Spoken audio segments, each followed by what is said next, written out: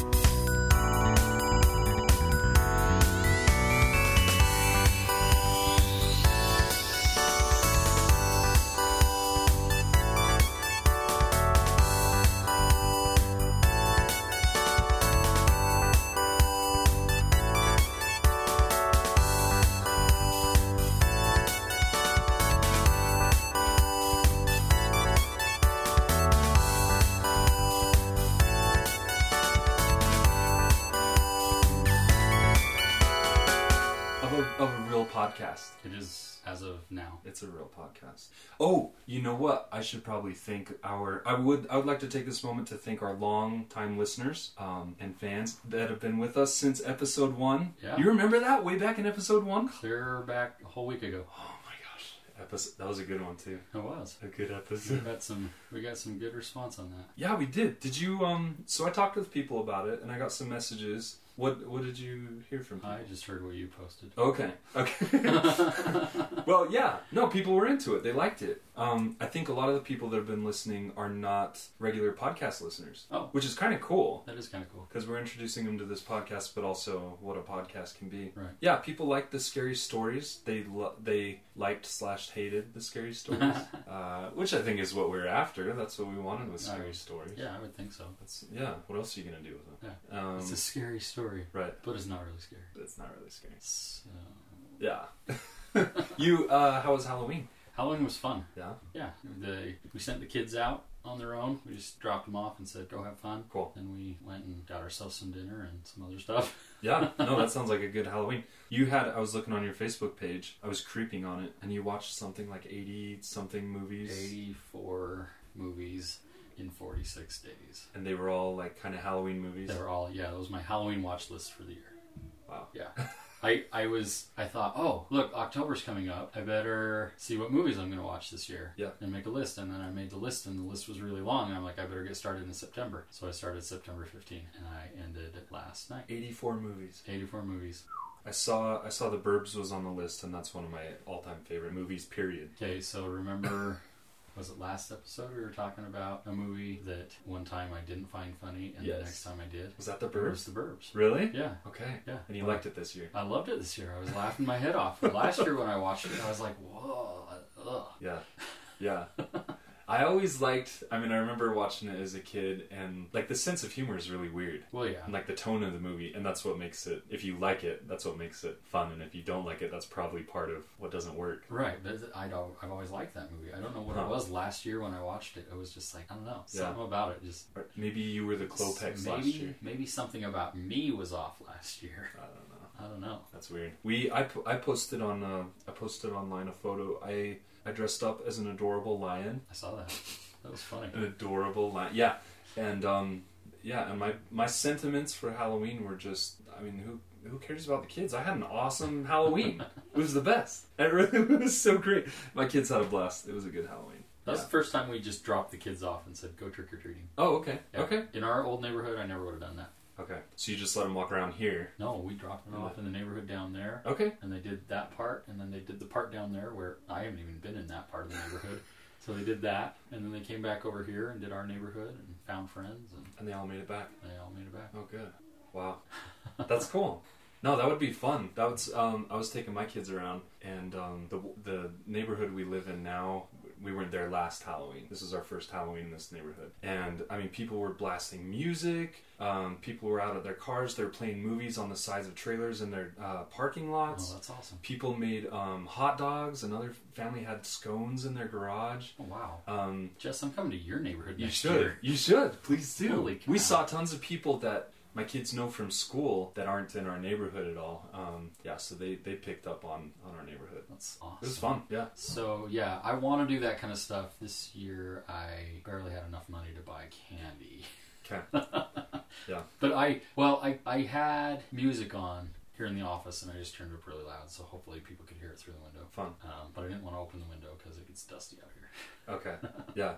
I actually ran into a few people while we were trick-or-treating, and we made different stops too. We went to family, my family, and people brought up the podcast, and they were kind of making their way through it. A lot of them were, they went right to the scary stories. They like the scary stories, and some people were asking if this is a scary story podcast, if this is a Halloween podcast. No, I don't think it is. Yeah, and again, like some of them are new to podcasts as a whole. Yeah. So, that was our first episode, and so is that what it's going to be every time? And it's not. It was a Halloween episode. Yeah. But we want to, please leave a message. It's all about different things we can listen to, and just celebrating. You can listen to the human voice, you can listen to music, you can listen to found audio, just weird stuff that people have lying around. We want to get into all that. One thing I was thinking about, I actually felt guilty after listening to our last episode. Oh, why? I did, because I listened to it a couple times just to get a sense of what we're doing and how it's all coming together. And I kept getting notifications on my phone calendar and on Facebook of so and so's birthday. It's this person's birthday. Today is whoever's birthday, and I realized I was really insensitive last time. We probably had listeners that were celebrating a birthday, and I didn't even say anything about it. But I came prepared today. I brought something for our listeners that might be celebrating a birthday this week, or maybe they have a loved one that they're having a birthday. Happy birthday and many cheers. You are today this many years.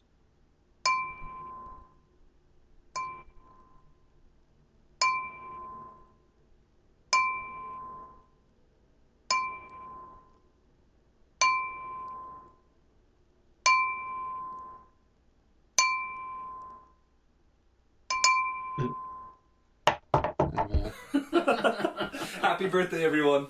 I hope it's a good one. So today we have an interview. We do. We have with a very special guest. That's right. Wow, I'm surprised you were able to book this individual. I know, he's never available, but I got him. Yeah. I mean, this is like cream of the crop, top of the class, blue ribbon material. It's me. You interviewed me. Oh, yeah. That's right. Hey, Jess. Thanks for coming down today. Oh, you're welcome. Well, Jess, why don't you briefly introduce yourself and tell the folks what you do? Yeah, I work as a freelance illustrator and graphic designer, and I go by my full name. Oh, okay. Which is Gotcha. Jess Smart Smiley. So I do different things in that capacity, and I go by my full name. Okay. Yeah. Awesome. So this is all about figuring out what makes people tick. We call this segment I Tick. Ooh. So we've got a few questions. We just ask everybody the same questions. They're open-ended enough so that we can get to know people, and everybody answers them differently. Okay. So So I don't have to get the right answer. Yeah. Okay. Exactly. So Jess, why don't you tell us what your earliest memory is? The earliest, I have different memories that are like glimpses, of being in a certain place at a certain time, but there's no, it's just this person is there and there are different colored lights, things like that. Right. But the first memory that feels like something I can really tell and have it mean something to someone else is like, so I'm probably 5 years old, and I'm in the back seat of the car, and Mom and Dad are driving down the street just around town where I grew up, and this isn't like one specific instance or one particular day, but it's kind of a period in my life. Okay. At being 5, so it's probably like, you know, an accumulation of like a week or two, like an aggregate of that. So I'm in the back seat and we're driving down the road, and I'm looking at all the street signs and billboards and store windows, and for the first time in my life, I'm able to read the words on these signs. I've been learning to read. It wasn't like it just happened. Right. But mom had been teaching me at home. And for the first time, there was what I remember more than anything is just this incredibly powerful sensation of, I get it. I understand. I've seen mom and dad and grandma and grandpa and all these adults looking at these signs every time we drive by it, and they laugh. Or they go, oh, we should turn here. Or they get some type of understanding or meaning or knowledge from looking at these things. And so, like, I assumed that, like most people, I'd probably grown up until that point and known that there were these symbols or marks that meant something, but, you know, you don't know what they are. Right. And all of a sudden, it's like everything kind of coming into focus. And I just remember that sensation, and that's just always kind of stuck with me, just like how powerful that was to suddenly see. And it's like you have kids, so like I've seen it with my boy, with him growing up, seeing like getting meaning from these signs, and also like just putting things together, like the way the world works and how language works. Like, oh, it's a stop sign. That sign right there says, it has the word stop on it, and it's a sign that means stop for drivers. Like, it's a stop sign. Like, and that was so cool. Like, that sensation, that period, like, has stuck with me. Like, that's amazing that we can communicate in that way. Right. So that's probably like my earliest. Okay. It's funny that you said it was like everything came into focus, because that reminds me of when I got my glasses. Oh yeah.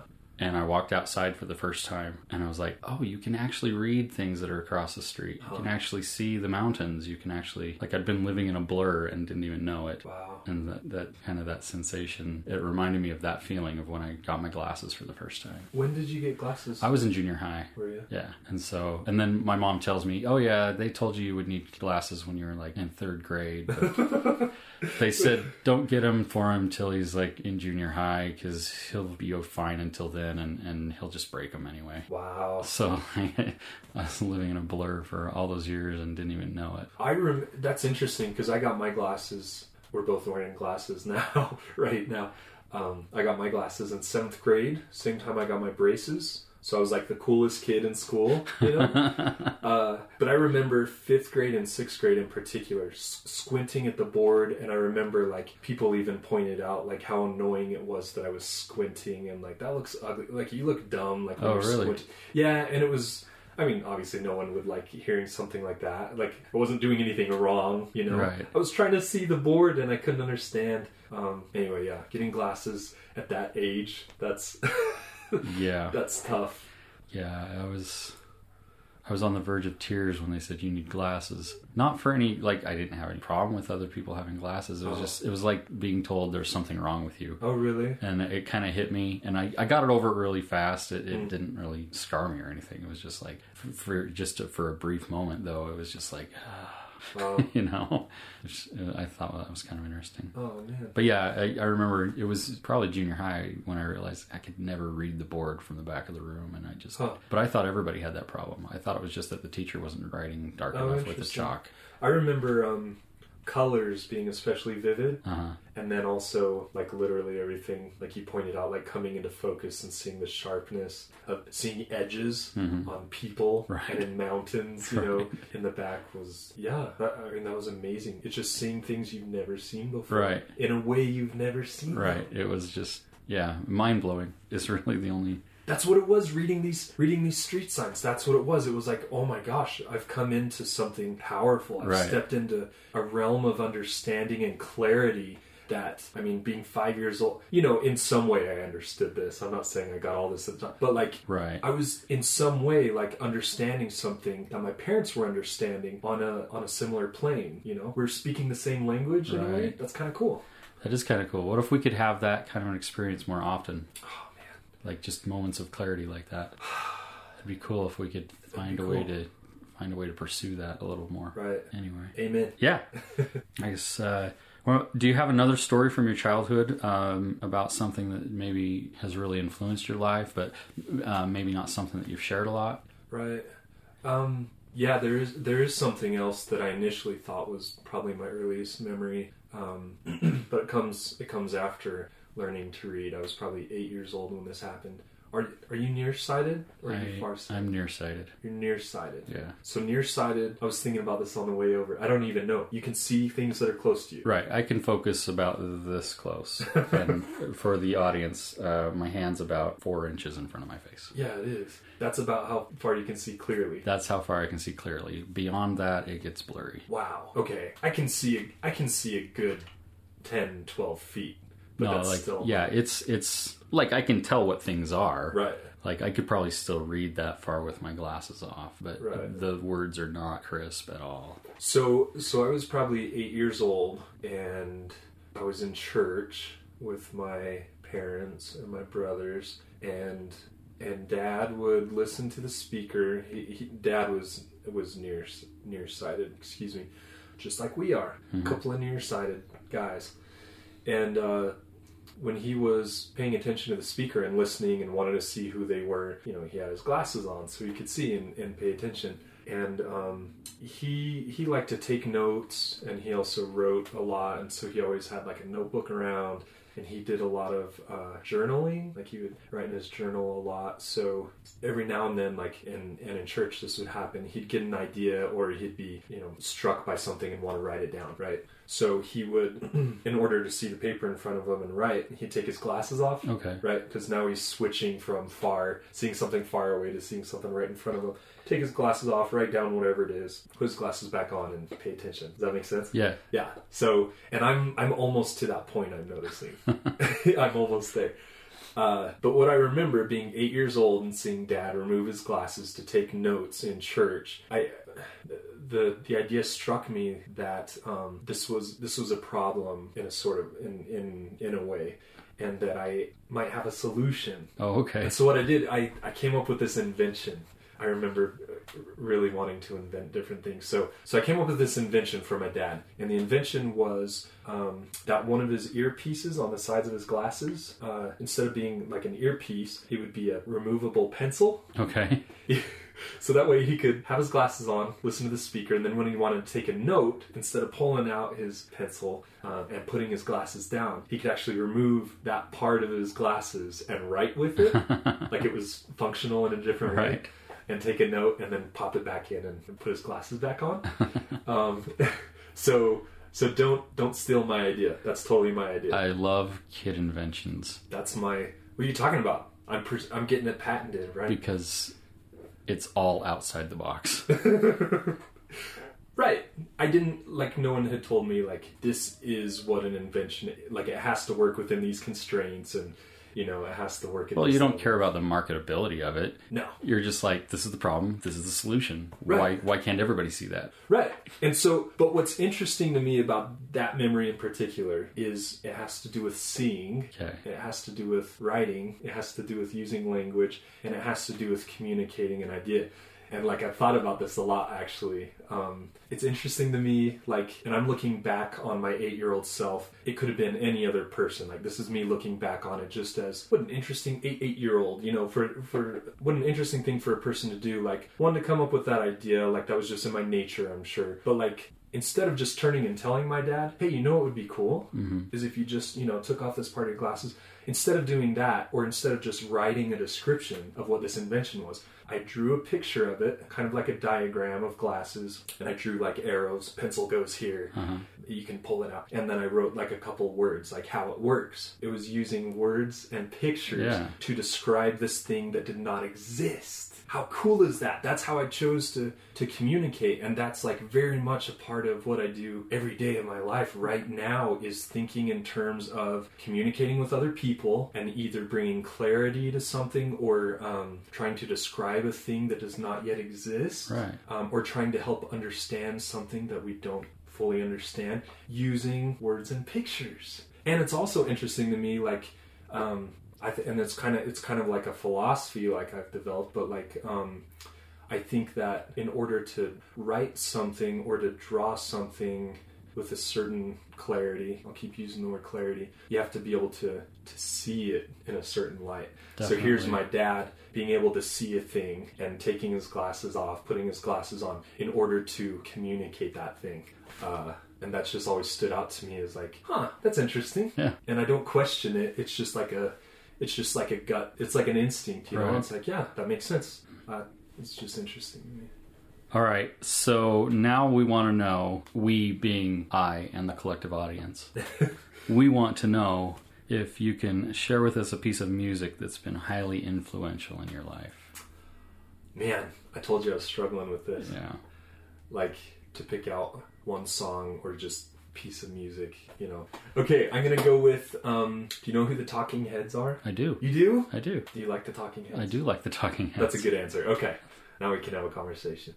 Okay, so the Talking Heads were introduced to me by a friend in high school, and I'd heard Burning Down the House, like in junior high. It was on the radio, you know, and it was an old song then. But anyway, the Talking Heads, in particular, this album called Stop Making Sense. Okay. Have you heard that at all? I'm familiar with the album. Like, I like the Talking Heads. I've listened to their music. Yeah. I think I had some of their songs on a mixtape my uncle made for me. Yeah. But I'm not to the point where I've owned a lot of their stuff. Oh, okay. So I know the name. Sure. That's familiar. There's so many things that I love about the Talking Heads, and the front man is David Byrne. He's the band leader, and he's gone on to do solo projects. Mm-hmm. But this album in particular, Stop Making Sense, it's from a concert film they did. Okay. Called Stop Making Sense, and it's all this, and it's not all the songs, but most of the songs they play in that concert film.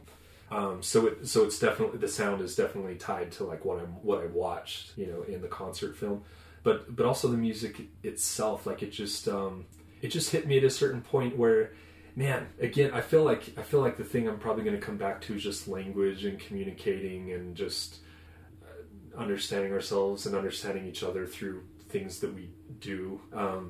But that, I mean, it just hit me at a certain time in my life when I was open to hearing different textures and sound. Okay. Rough textures and smooth textures and kind of jaunty, bouncy textures, and others that were, you know, flat and steady, and compositions and arrangements of songs, and not only that, but also what a song can do. Mm-hmm. And of course, this is a whole album. It's not necessarily any one song in particular, but I'll just give you a quick taste of now this is the concert film, not the music itself, but it starts with this guy David Byrne walking out on stage with a boombox. Okay. And he sets it down, and he's wearing like a gray suit and like tennis shoes, and he looks out at the crowd and says, I want to play a song for you. And he hits play on the boombox at a concert where he's there to play music. He hits play on the boombox, and it starts like a pre-recorded rhythm. Right. And then it's just him playing guitar to it and then singing. And halfway through the song, the rhythm starts jumping around, almost like it's hiccuping or something, or there's like a what's it called? Like vinyl scratching or something, Okay. you know, where it's like kind of caught like in a groove or something. And David Byrne, playing the guitar to the drums, they start making the sound, and he starts tripping on stage. So it's like the drums are tripping, the sound is tripping, and he's like physically, visually tripping. And then it goes back, and the rhythm gets steady again, and he's, you know, playing guitar, and then anyway, it's cool. Like, he's looking into the camera, looking directly at us, and he makes like these faces at us. And then he's looking out at the crowd, and he explored. It's just the whole album just explores like what can sound do. It starts off really sparse and bare and raw and simple, and then it gets very complex, and they get it's like a 14-piece band or something. Okay. And he just like explores like what can we do with sound. At one point they're like the band is playing, it might even be during Burning Down the House. That song's like never been like a favorite song or anything, but it's just it's kind of caught up in that album. But when that song picks up and the keyboardist starts doing a solo, and it's just like everyone's all pumped up and everyone's like all sweaty at this point, and we're into the music and we're just like hypnotized at this point, David Byrne like just starts doing laps around the stage. He just starts running. Okay. And it's like, that's what you just feel like moving. You feel like that. And there he is. Like, he's just literally running around the stage. I was trying to think of something to say just about the sound itself and the music. One thing that really struck me was how, I mean, it's just like any album I can think of that really stands out to me, where, you know, some songs are about small, intimate things, and other songs are about larger concepts that we can all relate with, and some songs are ballads, and some are more, you know, aggressive, which sounds like any album, right? It takes, you know, these tonal... A good album. Yeah, and it, you know, it kind of tugs at different emotions, or it kind of tugs at, you know, your intellect, and but it just really hit me at that point in my life, being in high school and kind of taking music to a different level, and then also seeing like how performance of those songs could be more than just sitting or standing there and playing the song, right? You know, that's all. Okay. Yeah. Thank you. So, is there another piece of media, be it a book or video game or comic book, painting, radio show, you know, some other, or another piece of music? I know it was hard for you to pick the music. But yeah, some kind of other piece of media that's also been highly influential in your life. Yeah. This is a book. It's a novel. It's a standalone novel. Okay, I've heard of this. Have you? It's called Extremely Loud and Incredibly Close. There was a movie that was made of it. That's why I've heard of it. Okay. I think Tom Hanks and maybe Sandra Bullock. I haven't seen it. I haven't seen it either. I haven't necessarily avoided it. I haven't either. It was kind of, it seemed like it had an agenda. Yeah, sure. And so I don't like being preached to at movies. Yeah. So movies that have an agenda, I tend to avoid. Oh, I get it. No, I'm totally on board with that. This, I think that most of the books that I really, really enjoy, the stories that really stay with me, that I just can't shake, that I want to study, that I just want to read for pleasure, that just like slip themselves into so many aspects of my life. If I were to sit here and describe the plot to you, it just might sound so dry and so boring.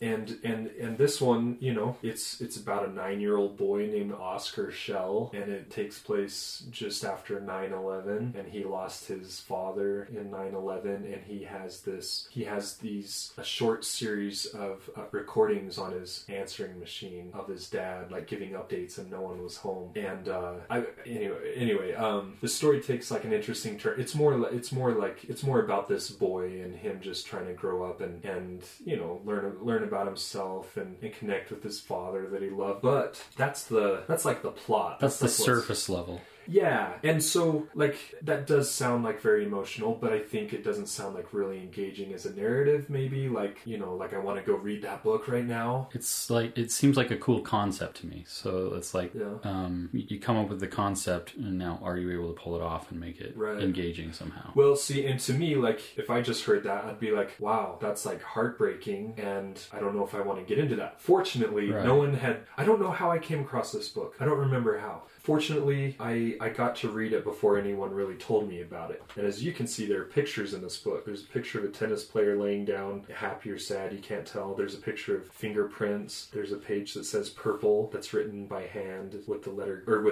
in the color green, but it says purple. There's some obscure photo. But, you know, most of the book is actually text. One of the things that I love about this book is...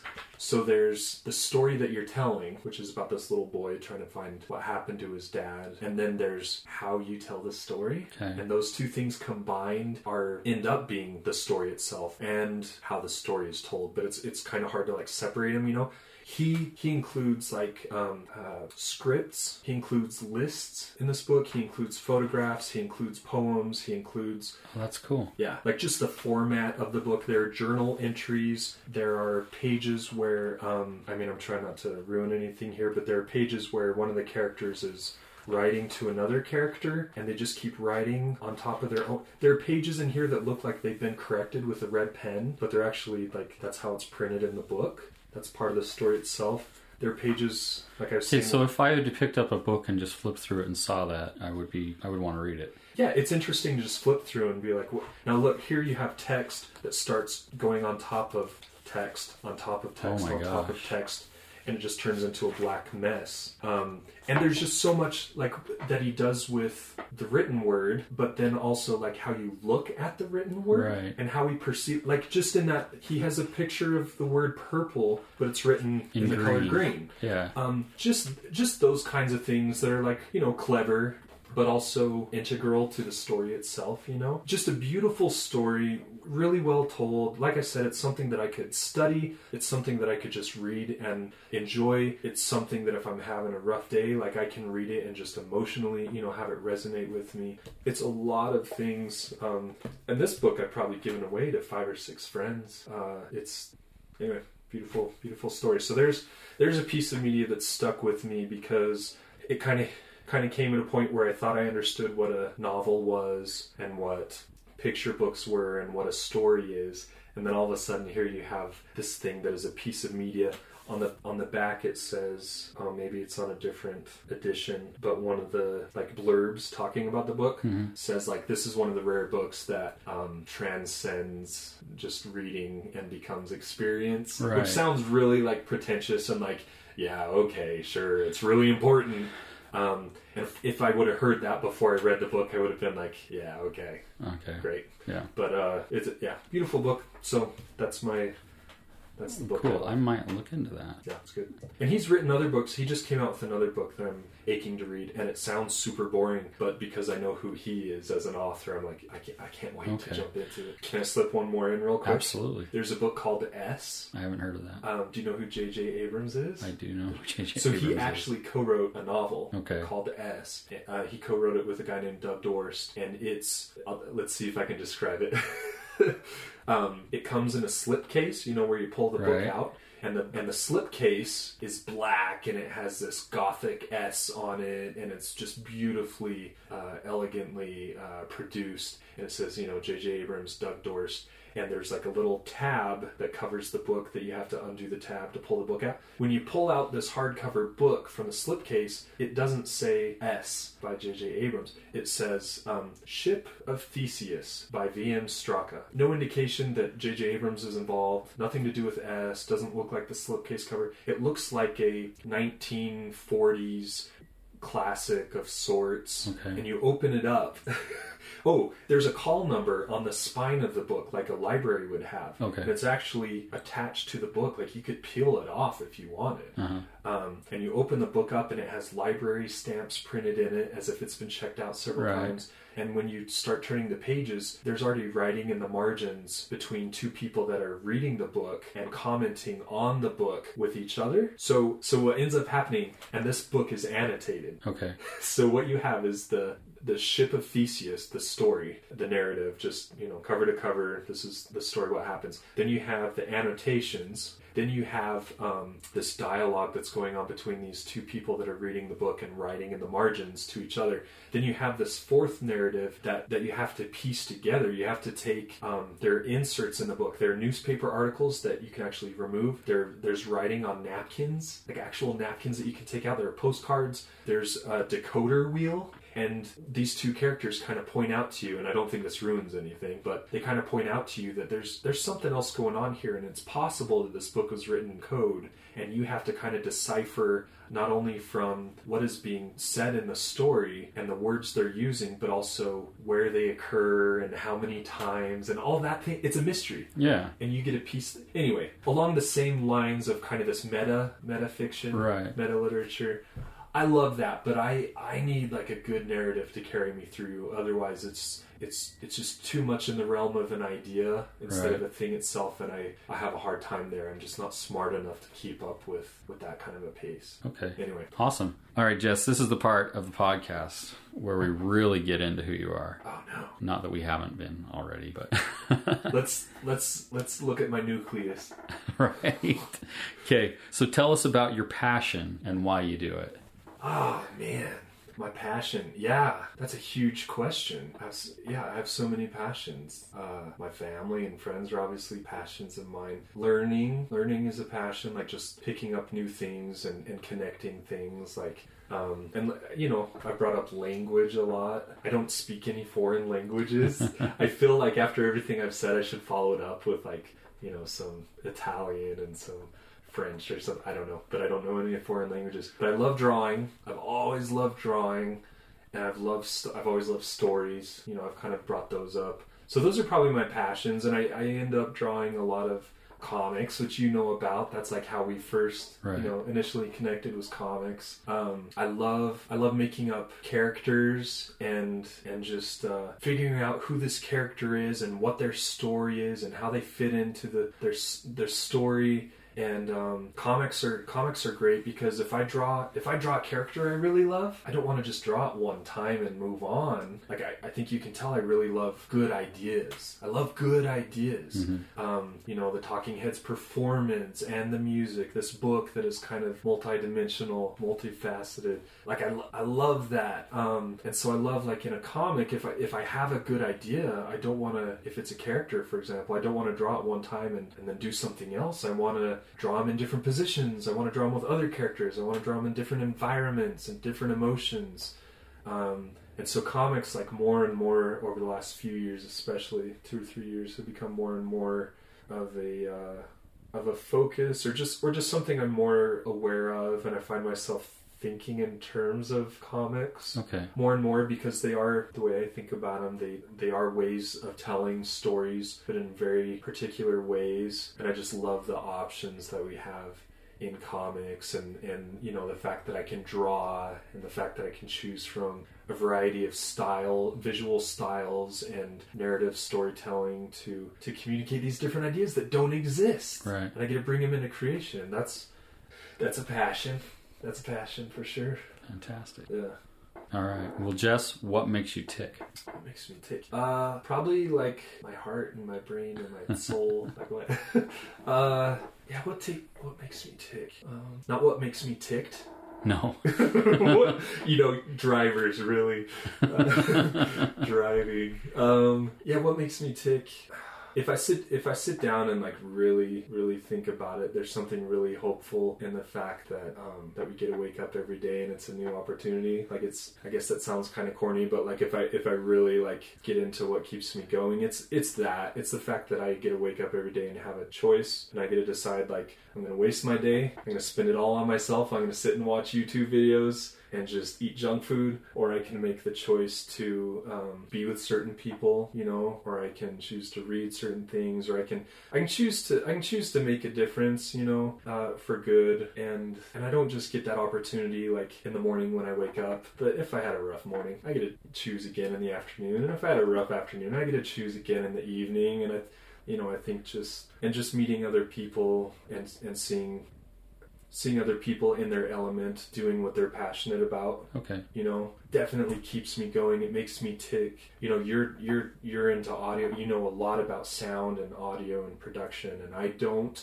But I love the end result, and I love learning about the process, even if I don't have those technical abilities. And, like, that's kind of a driving force, because here's someone that is actively pursuing something they're interested in, and using it in their life to help other people and to bring people together. And I mean, that's a huge part of what keeps me going. Thanks. There we go. That's awesome. Yeah. All right. Well, if people want to get in contact with you or hire you or something like that, how can they best do that? So I have a website, Jess-Smiley, smiley.com, and it has some of my work. You can see just see what I'm into and see if it works with what you want to do. Or you can email me, jess.smiley@gmail.com, and I'm pretty easy to find online, I think. Just be nice to me. Be nice. Say nice things. I'm a guy. My name is Jess, and my last name's Smiley, and it sounds pretty cutesy, and I make pretty cutesy drawings. So I always think that's funny. Like, sometimes I'll do, like, an interview or something, and it's like, Jess's work is so cute, and she was so nice to, whatever. And I just think that's funny. But now you can hear my voice. Right. Yeah. And I can tell you, I'm a dude. So, jess-smiley.com or email jess.smiley@gmail.com. Thank you. Thank you. All right. I'm such a dork. But aren't we all? No, you're, like, really cool, and I'm like, that's what my voice sounds like. I think we all think that about it. It's weird listening to myself.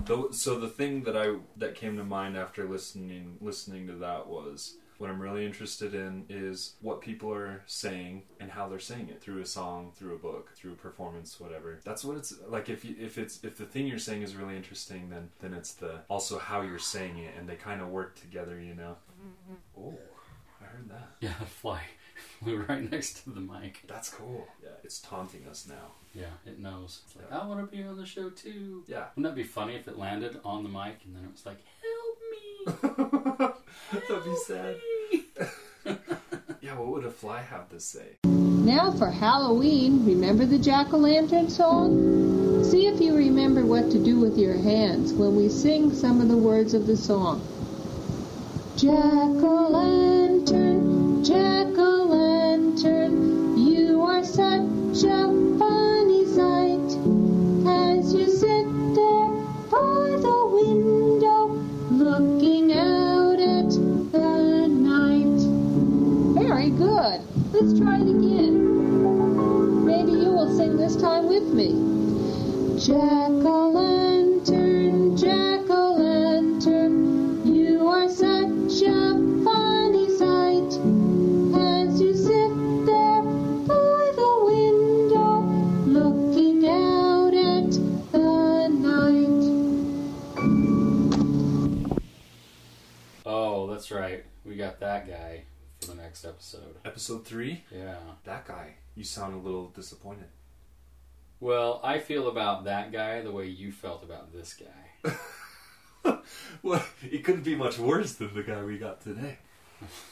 I think the guy we got today was great. Oh, man. I'm interviewing you Oh, that's right. for the next podcast. That's right. That's right. Oh, you're right. Yeah, it is you. It's Richard, guys. Sorry. So yeah, tune in next time if you want to know what makes me tick. In our first episode, we played voicemail messages from people that had a scary story to tell. And that's what we included in our first episode, the Halloween episode. Now, I'm through the month of November, I want to record people's favorite jokes. Okay. Which is kind of weird, I know. But No, that's good. I do want to hear favorite jokes from you that is listening right now. The number to call is 801-382-7672. I'll tell you that a few years ago, my business card for my graphic design and illustration services was a trading card. Okay. Have you seen that one? I don't think I have. No, my business card was a trading card, so it was me with like stars, a star border, and fun colors and things. And I then, think I've seen that picture. okay, and then on the back of the card had like my stats, and one of the stats was just information, which was my favorite joke at the time. You want to hear it? Yeah, let's hear it. Okay. Why shouldn't you tell jokes to teeth? Why shouldn't you tell jokes to teeth? I don't know. Because you might hurt their feelings. I like I don't know. I have a thing for corny jokes. I like puns. Puns. Yeah, it's probably a guilty pleasure. That's not even guilty for me. I just like puns. Yeah. If you want to make someone mad, call in with a pun. 801-382-7672. I want to hear puns. I want to hear your favorite joke. It could be like a story joke. It could be a knock-knock joke. Whatever. Call in with your favorite joke. And then at the end of November, we'll play kind of a selection of jokes that you guys have called in with. Yeah, all you aspiring comedians, call in with a bit. Yes. Yes.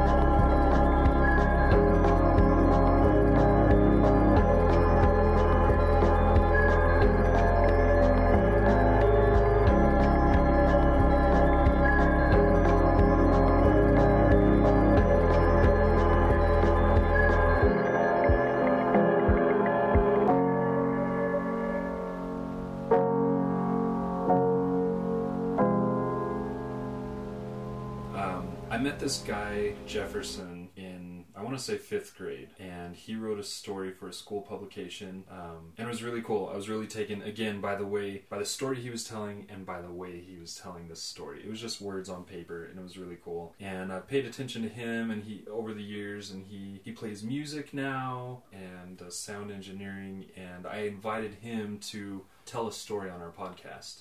But I thought instead of just doing a story, maybe we could serialize his story. Okay. Whatever this story would be. It could be whatever he wants to do. And we just chop it up, and each episode of this podcast, we play like a 3-minute segment. That sounds good. So he actually sent me a chapter from his story. It's chapter 1. And his story is called These 12 Questions Can Change Your Life Overnight. And I have here the first chapter of that story. Jefferson Craig can be found online at tumbledownlibrary.com. He's also a musician, so there's some of his music on there. Andrew had never believed in curses. But what else could explain the last year and a half? He'd lost his job, been in a bike accident, broken up with his fiancée, and been evicted. And those were just the major events. There were also delayed buses, tepid showers, missent texts, and countless other inconveniences that accreted day in and day out into an almost unbearable weight. At first it had been a joke, the idea that this bad luck was somehow deliberately directed at Andrew. But the months wore on, and the shadow never lifted. And though he had never expressed it aloud, he was truly beginning to believe he was the victim of a malicious cosmic conspiracy. This morning he discovered the scheme's latest salvo. Katrina was kicking him out. He could have handled the news better. He didn't need to slam the door. He didn't need to stomp off. But it wasn't fair. She was the one who offered to let him stay in the first place. She said he could crash on her couch until he found work. Suddenly, a year later, they should start discussing other arrangements? And to say she hadn't seen much progress on the job front. They had been over it so many times. He was keeping his eyes open, but nothing had come his way. What more could he do? The market isn't what it used to be, and the longer you're unemployed, the harder it is to get hired. Katrina said she understood, but she didn't. Not really. So he couldn't go back after how he'd left, at least not for a few more hours. But he didn't have anywhere else to go either. And that's how Andrew ended up sulking on a park bench, in the middle of the afternoon on the kind of gorgeous day that only made him more miserable. Andrew was so absorbed in his angst, he didn't even notice a man was walking right towards him. Drew? Andrew looked up. The voice came from a well-dressed man radiating contentment. Andrew couldn't place him immediately, but felt a distant recognition. It's Rich from high school. You are Andrew Sadler, right? Right. Of course, Rich. Yeah. How are things? Good. Things are really good. I just ran out to grab a cup of coffee. You know, I think my roommates were cooking something when I left. You want to grab a bite, catch up? I don't know. I've got stuff planned. What, are you going to brood in the park? Come on. Nah, I'm cool. Look, this is going to sound strange, but I think that we were supposed to run into each other. Yeah, that does sound strange. I spotted you from way down the block before I had any idea who you were, looking like the most miserable guy in the world, and you know what I thought? That was me. That was me last year. And then it turns out we know each other. Crazy coincidence, right? I can help. I want to help. At the very least, you get a meal out of it. Andrew's phone buzzed. Katrina. His stomach grumbled. Sure. Why not? Please leave a message. Would like to thank Johnny Ripper for today's music. Find more from Johnny at johnnyripper.bandcamp.com. Our birthday music comes from Lawrence Garfield, and we'd like to thank RJ from sweetthunder.com for providing today's found audio. The theme music for Please Leave a Message was provided by Sam Davis. You can find him online at soundcloud.com. Look up Home Row Frequency Dump. We'd also like to thank Jefferson Craig for sharing a chapter from his story, These 12 Questions Can Change Your Life Overnight. You can find more of Jefferson and his music online at tumbledownlibrary.com. Find Please Leave a Message online at pleaseleavemessage.com. You can also look up Message Podcast on Twitter and Instagram. You can find us on Facebook. You can also send us an email at pleasepodcast@gmail.com, or you can give us a call at 801-382-7672. Send us your found audio clips. Let us know what you think of the show. Right now, we want you to call in with your favorite joke ever, your best joke. Please leave a message at 801-382-7672. Thanks.